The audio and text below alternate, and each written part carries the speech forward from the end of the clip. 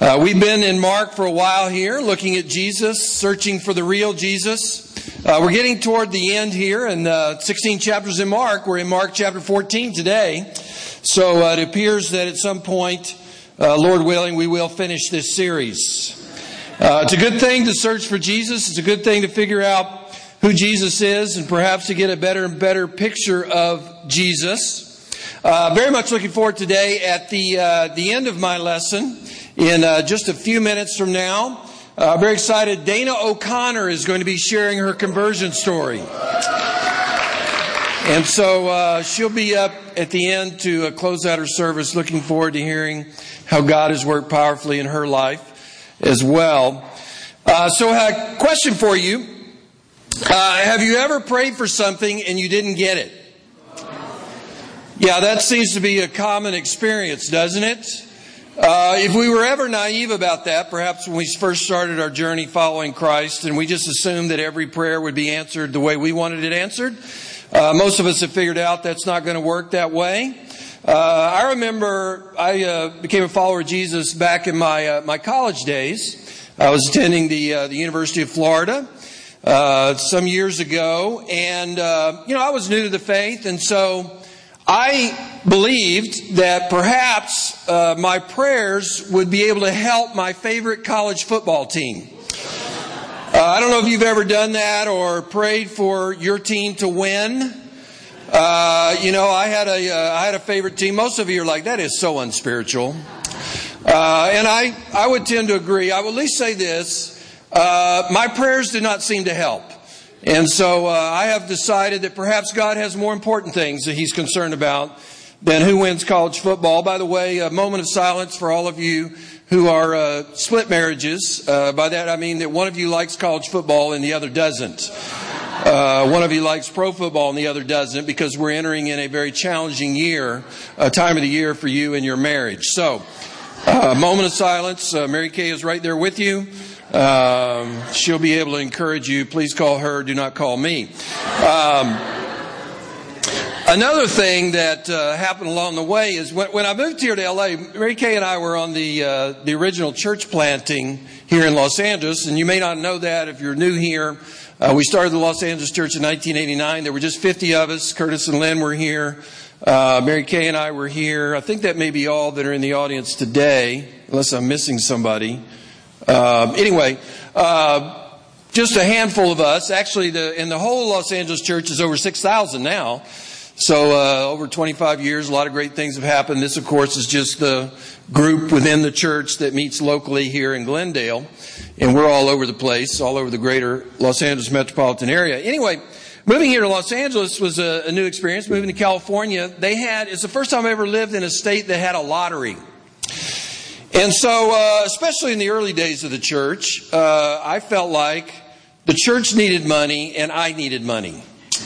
So I began to pray that I would win the lottery. And, I have to say that those prayers were never answered. I didn't go too deep into it. I did a little bit. I doubt I've invested in all the 25 years. I doubt I've invested even $50 in the lottery. But, we would get up to millions, and at first I said, well, I'll buy a lottery ticket or two, and I'll say, God, and I prayed, I go, God, if you let me win, I will give you 50% of this money. And I didn't win, so I thought, well, perhaps God wants me to raise the percentage. So the next time I did it, I said, God, I will give you 70%. And I still didn't win. And I still don't understand why God didn't answer that prayer. And then it went up, and I said, God, I'll give you 90% of the money. Okay, that's a reverse tithe, okay? You get 90, I keep 10. Still didn't win the lottery. Finally, I go, okay, Lord, surely this is, I will give you 100%. And I still didn't win the lottery. So, I guess like Marlon said, he really doesn't need the money. So, anyway, But unanswered prayers is something and surely, and I do understand this, we understand that there are more important issues than college football or whether we win the lottery or not. They're very serious issues to pray about.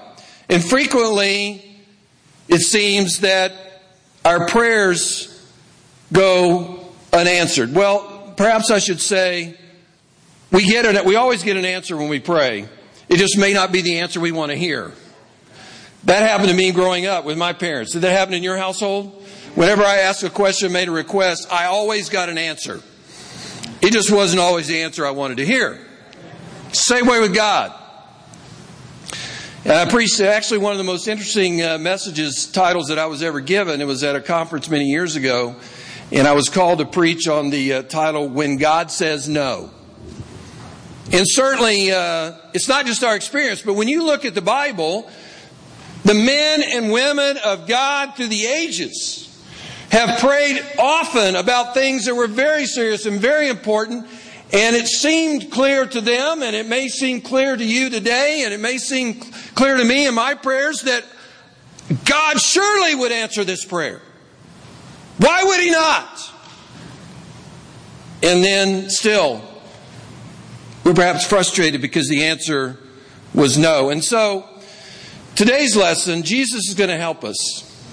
How do you deal with it when you've got something very serious that's happened in your life?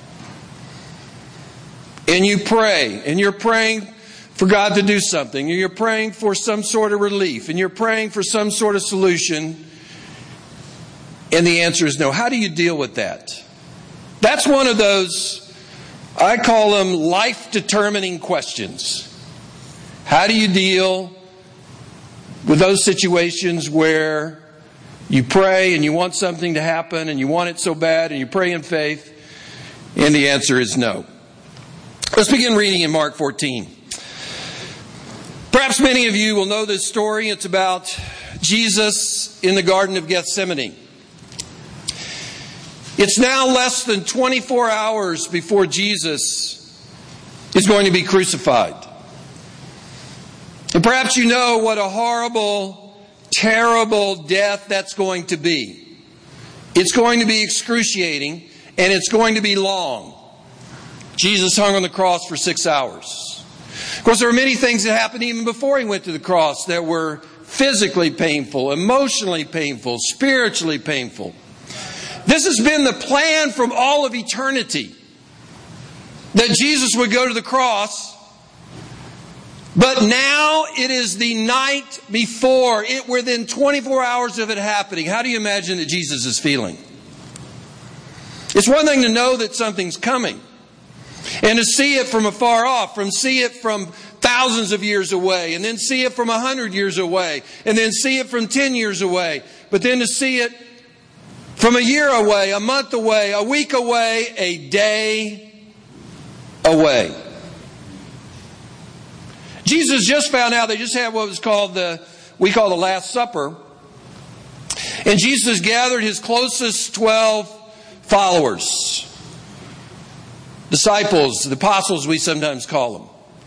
And at that meal, He says to them what He knows to be true, that all of them in His hour of need, and at the moment of His crucifixion, at the time of His arrest, all of them would disown Him. All of them would desert Him. And that one of them, Judas, one of His closest friends, would actually betray Him for 30 pieces of silver. How you feeling if you're Jesus? They go to the Mount of Olives to pray. And in the Mount of Olives, there's an area they call the Garden of Gethsemane. How many of you have ever been to Jerusalem? There's a handful of you here. We, I think, went together, the McCurrys and the Nealons, quite a few years ago now. One of probably the highlight of my trip to the Holy Land and to Jerusalem was to get to go to the Mount of Olives, to get to go to the Garden of Gethsemane. And you can see why it was chosen, because Jerusalem is on a hill. And then there's this valley, it's called the Valley of Kidron. And then there's another hill just east of the city. And it's easy walking distance. It's less like a quarter of a mile away or less. You could walk there in a few minutes. You walk down in this valley and you walk up. And from this Mount of Olives, this location, you can oversee the whole city of Jerusalem. And evidently, Jesus and his closest followers, they went up there quite often to sing and to pray and to worship God. And so it was a familiar location, and you could see why they went there. And there's this one area, the olive, sort of an olive grove, they call the Garden of Gethsemane. And I don't know if there was a particular spot that we went to that was supposedly the Garden of Gethsemane. And it was just thinking about this story and thinking about the experience there, you can imagine how powerful it was. If you're Jesus, how would you be feeling? Perhaps this is the most personal and penetrating look at the real Jesus that we find anywhere in the Bible. Let's read the story. Even if you've read it before, I hope you'll read it perhaps as if it was the first time. Verse 32. They went to a place called Gethsemane. And Jesus said to his disciples, "Sit here while I pray." He took Peter, James, and John along with him. And he began to be deeply distressed and troubled. "My soul is overwhelmed with sorrow to the point of death." He said to them, "Stay here and keep watch." Going a little farther, he fell to the ground and prayed that if possible the hour might pass from him. "Abba, Father," he said, "everything is possible for you. Take this cup from me, yet not what I will, but what you will." Then he returned to his disciples and found them sleeping. "Simon," he said to Peter, "are you asleep? Could you not keep watch for 1 hour? Watch and pray so that you will not fall into temptation. The spirit is willing, but the body is weak." Once more he went away and prayed the same thing. But when he came back, he again found them sleeping, because their eyes were heavy. They did not know what to say to him. That's easy to imagine, isn't it? Returning the third time, he said to them, "Are you still sleeping and resting? Enough! The hour has come. Look, the Son of Man is betrayed into the hands of sinners. Rise, let us go. Here comes my betrayer." You know, we only have a few minutes here. It would be impossible to really understand the intensity of the moment, but the description here gives us a little bit of an idea. It seems obvious this was the worst night of Jesus' life. This was the worst moment of Jesus' life. It uses very extreme language. He was deeply distressed. He was troubled, overcome with sorrow to the point of death. What does that mean? Have you ever been so broken up and sad about something that's happened in your life that you just feel like it's going to kill you? You feel like you can't go on. I don't know exactly. Maybe it means, because Jesus was tempted in all ways as we are, maybe it means at that moment he even considered taking his own life in order to avoid the kind of suffering that he knew he was in store for. You know, I can understand why that might seem like an easier path, a more pleasant result. Right? So powerful. It says that he's praying, and of course his prayer is centered. I mean, there's probably a lot of things that he prayed there, but the thing that we're supposed to understand, and that maybe the biggest part of this prayer time that lasted all night, was, "God, please take away this cup, this suffering." It says he called him Abba, Father. A lot of you probably know that the word Abba is an Aramaic word. That was a language the sort of the Jewish dialect that Jesus spoke. That's the same thing a young child would say to their father. It's like daddy. Imagine how God would feel if you're a dad here. Jesus saying, Daddy, please. This is a tough conversation between a son and his father, isn't it? You know, he says, Abba, Father, everything is possible with you. I don't know if I've read this a lot of times before, but I thought, how must that have felt for God the Father to hear those words? Jesus is saying, God, you are all powerful. You can do anything. Everything is possible for you. Don't tell me there's not another way. Don't tell me this is the way it has to be. I don't care how long it's been planned. I don't care if it's been 1,000 years. I don't care if an eternity. I don't care if I know about it. I don't want to go. Surely, God, you, my Father, my Daddy, can come up with another way.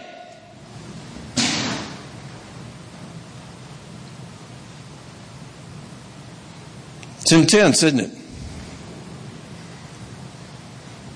Then it makes it worse that he has to go back and, his very special friends, they're all sleeping. Right? If I'm Jesus, I'm going, so I'm going to be willing to die for these guys who are sleeping over here. Right?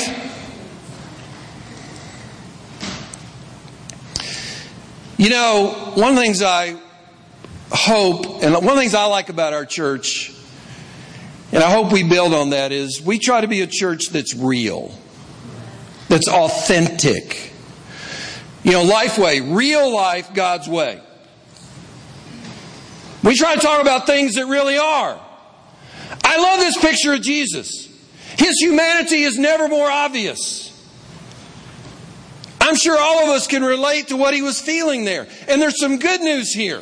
When you're going through something that seems overwhelmingly difficult and you're questioning, why, God, have you not answered my prayer? And why have you not changed the situation? And why is there so much pain? And why am I having so much sorrow?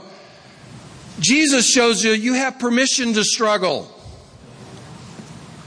You have permission to be honest with God about what you really think. Good news, you have permission to disagree with God. That's what's going on here, isn't it? Permission granted. So here we come to the conclusion for us. How do you deal with the worst moments of your life? That's where it gets real, doesn't it? How do I deal with the worst moments of your life? I thought about my life. Again, I'm not allowed to tell you how old I am. But in my experience, for me, the worst moment of my life, some of you are aware of it. Some of you were a part of it. Even though it happened many years ago, I was ministering in this place, and there was a very prominent family in our church that falsely accused me, personally me, of some very serious sins. And they did it in a very public way. So it was known by all. It was on the internet.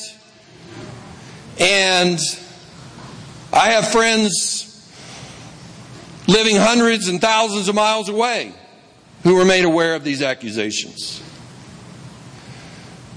For me, worst time of my life. It was a struggle. It was painful. Now, many of you might be saying right now, well, I've had a lot worse moments than that. And you know what? That may very well be true. I want to mention, I know many of you, and I know your stories, and I would say you've gone through things that are beyond what I could imagine or have ever experienced.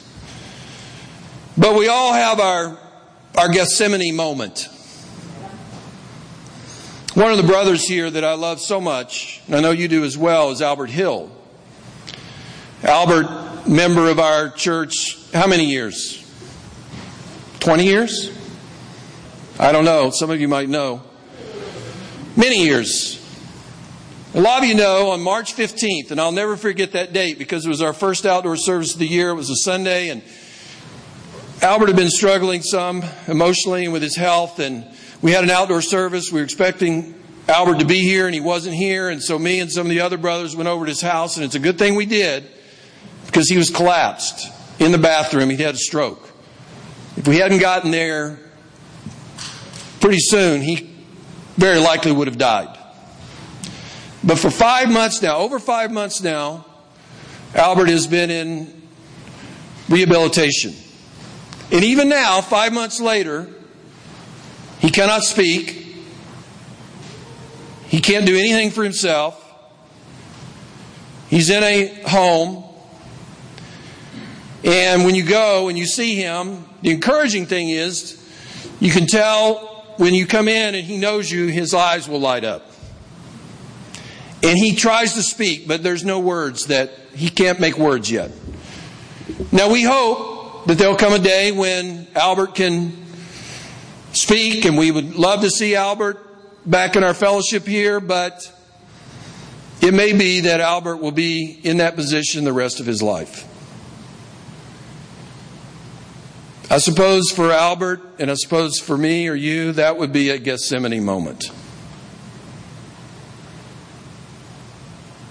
And I would encourage you to go see Albert if you haven't made the habit of doing that. It'll be good for you, God will be pleased, and it'll be good for him. Because I can tell you, when I go in there, his eyes light up. That's all I could say. If somebody could, if there's a, it's his eyes that speak volumes, okay? It's a loud smile. Can't say anything. Not that you could understand. But he speaks. Some of the worst moments in your life may still be yet to come. Well, now that's encouraging, isn't it? So glad I came to church today. My worst moment, as bad as it is, may not have happened yet. So here's the conclusion. Here's the title of the sermon. Have you been to Gethsemane? How do you deal with these moments, the worst moments of your life? You do what Jesus did. You go to Gethsemane. And you know what you do at Gethsemane? You pray. A lot of us think prayer is where we go to get God to do what we want Him to do. Perhaps a deeper understanding of prayer is that where we go to find out what God's will is for our life. Instead of asking God to bend to our will, perhaps prayer is the place we go to find out how we need to bend to God's will. Amen. You pray, and then you do what Jesus did. You yield. Not my will, God, but yours be done. You yield. Jesus was a mess right here. This wasn't Jesus cool, calm, and collected. This was Jesus with emotions running wild. But you know, from this moment, from the end of that prayer time, after he had been to Gethsemane, the rest of the way to the cross, he was under control. He was full of faith. He faced his betrayers. He went to the cross. He exhibited the bravery and the faith and the trust that we all aspire to. But you never get there without Gethsemane. Gethsemane is that moment where you finally decide to yield yourself to God's will and God's plan for your life. No matter how painful it is, and no matter how much you wish it was different. That's Gethsemane. Have you been to Gethsemane? If you've you've been to Gethsemane like Jesus has, and you're through your struggle, you won't be bitter. You won't be resentful. You won't be questioning God. You won't be angry with God. You know what I'm talking about, right? Why did this happen to me, God? Why not somebody else? Why does somebody else have it so much better? Why do their prayers answered? Why? One thing I figured about following Jesus, I frequently have more questions than I have answers. Have you figured that out yet? But that's part of what it means to yield yourself to God, is that you don't have to figure it out. You don't have to know what's best. It may seem to you like what's happening to you is senseless, it's cruel, it could not possibly have any good purpose. But that's your Gethsemane moment. That's your moment to decide.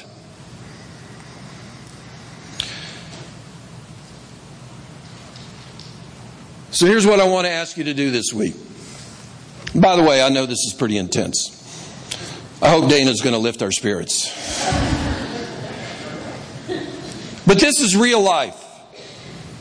This is real life stuff. And, it's interesting, the description of Jesus' life and ministry, about a third of what we find in Matthew, Mark, Luke, and John covers the last week of his life. And there's a lot more about his death than there is about his resurrection. Have you ever noticed that?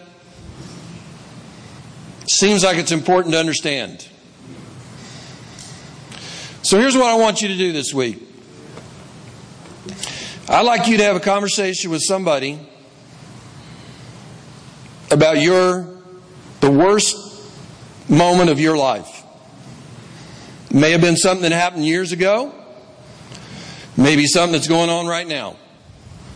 I'd like you to have a conversation with somebody about your Gethsemane moment and honestly share where you are in this struggle. It's okay to struggle. Just be real. Just be honest about it. Jesus worked through his Gethsemane moment in one night. That situation I referred to, which is the most painful. It took me, what do you say, Mary Kay, 5 years? 5 years before I finally feel like I came out on the other side of that. I praise God that He's that patient with me. Glad He gave me 5 years to work it through. It may take you longer. The important thing is to stay in the garden and to keep seeking the face of God until such time that you can emerge like Jesus did. Yielded to God's will for your life. Dana O'Connor, come and share it for us, Dana.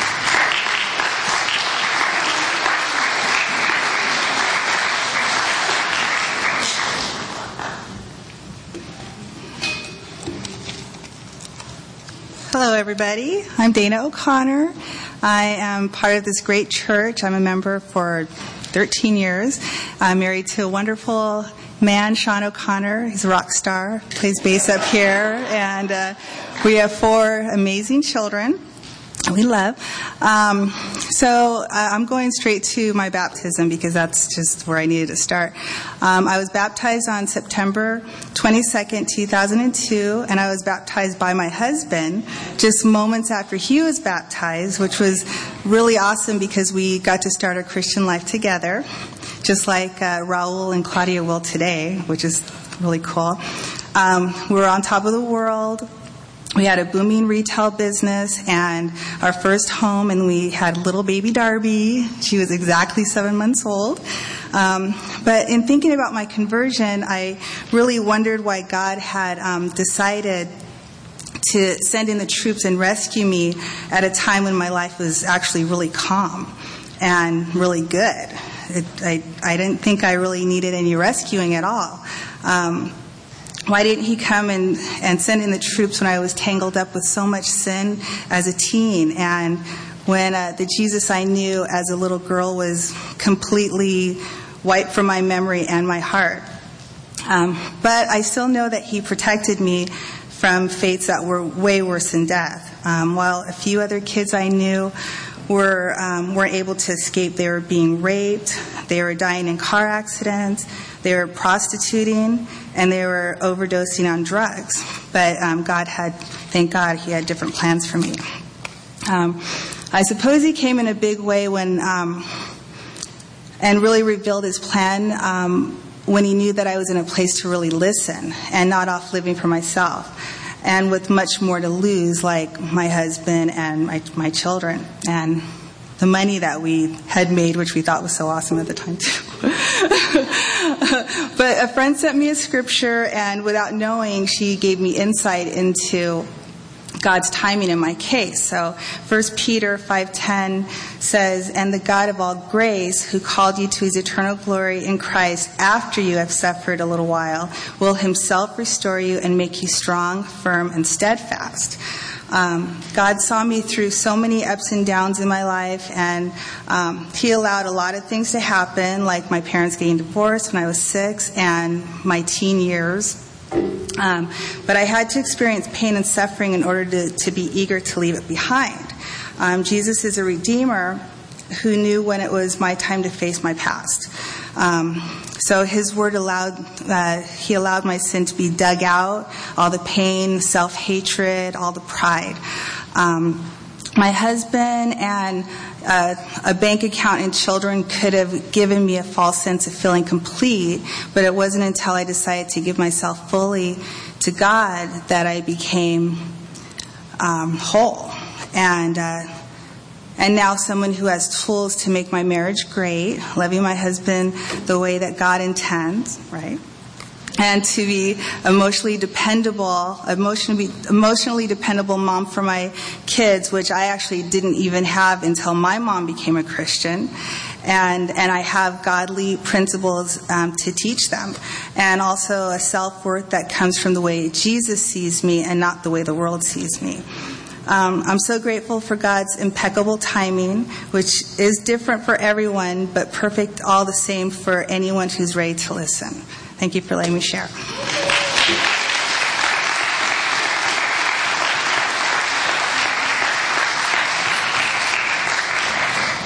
Thank you, Dana. By the way, in the bulletins almost every week, and today in the front and the back, there are bulletins, and there's information there about Albert. He's been in the same rehabilitation location in Burbank for 5 months, and it looks like he's going to be there for a while. So I would encourage you to go and meet him. I hope you have a great rest of the day. Let's have a brief prayer.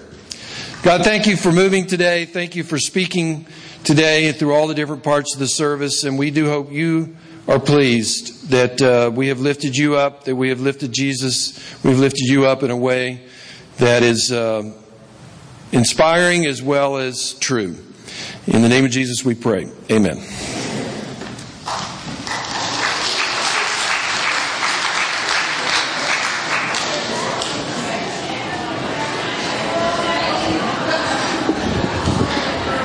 Have a great rest of the week, everyone. I just want to remind everyone real quickly, Elevate, it's coming. It's just a few short weeks away, right here in this building. Invite your family, invite your friends. It's going to be a great time, a night of praise and worship. Amen.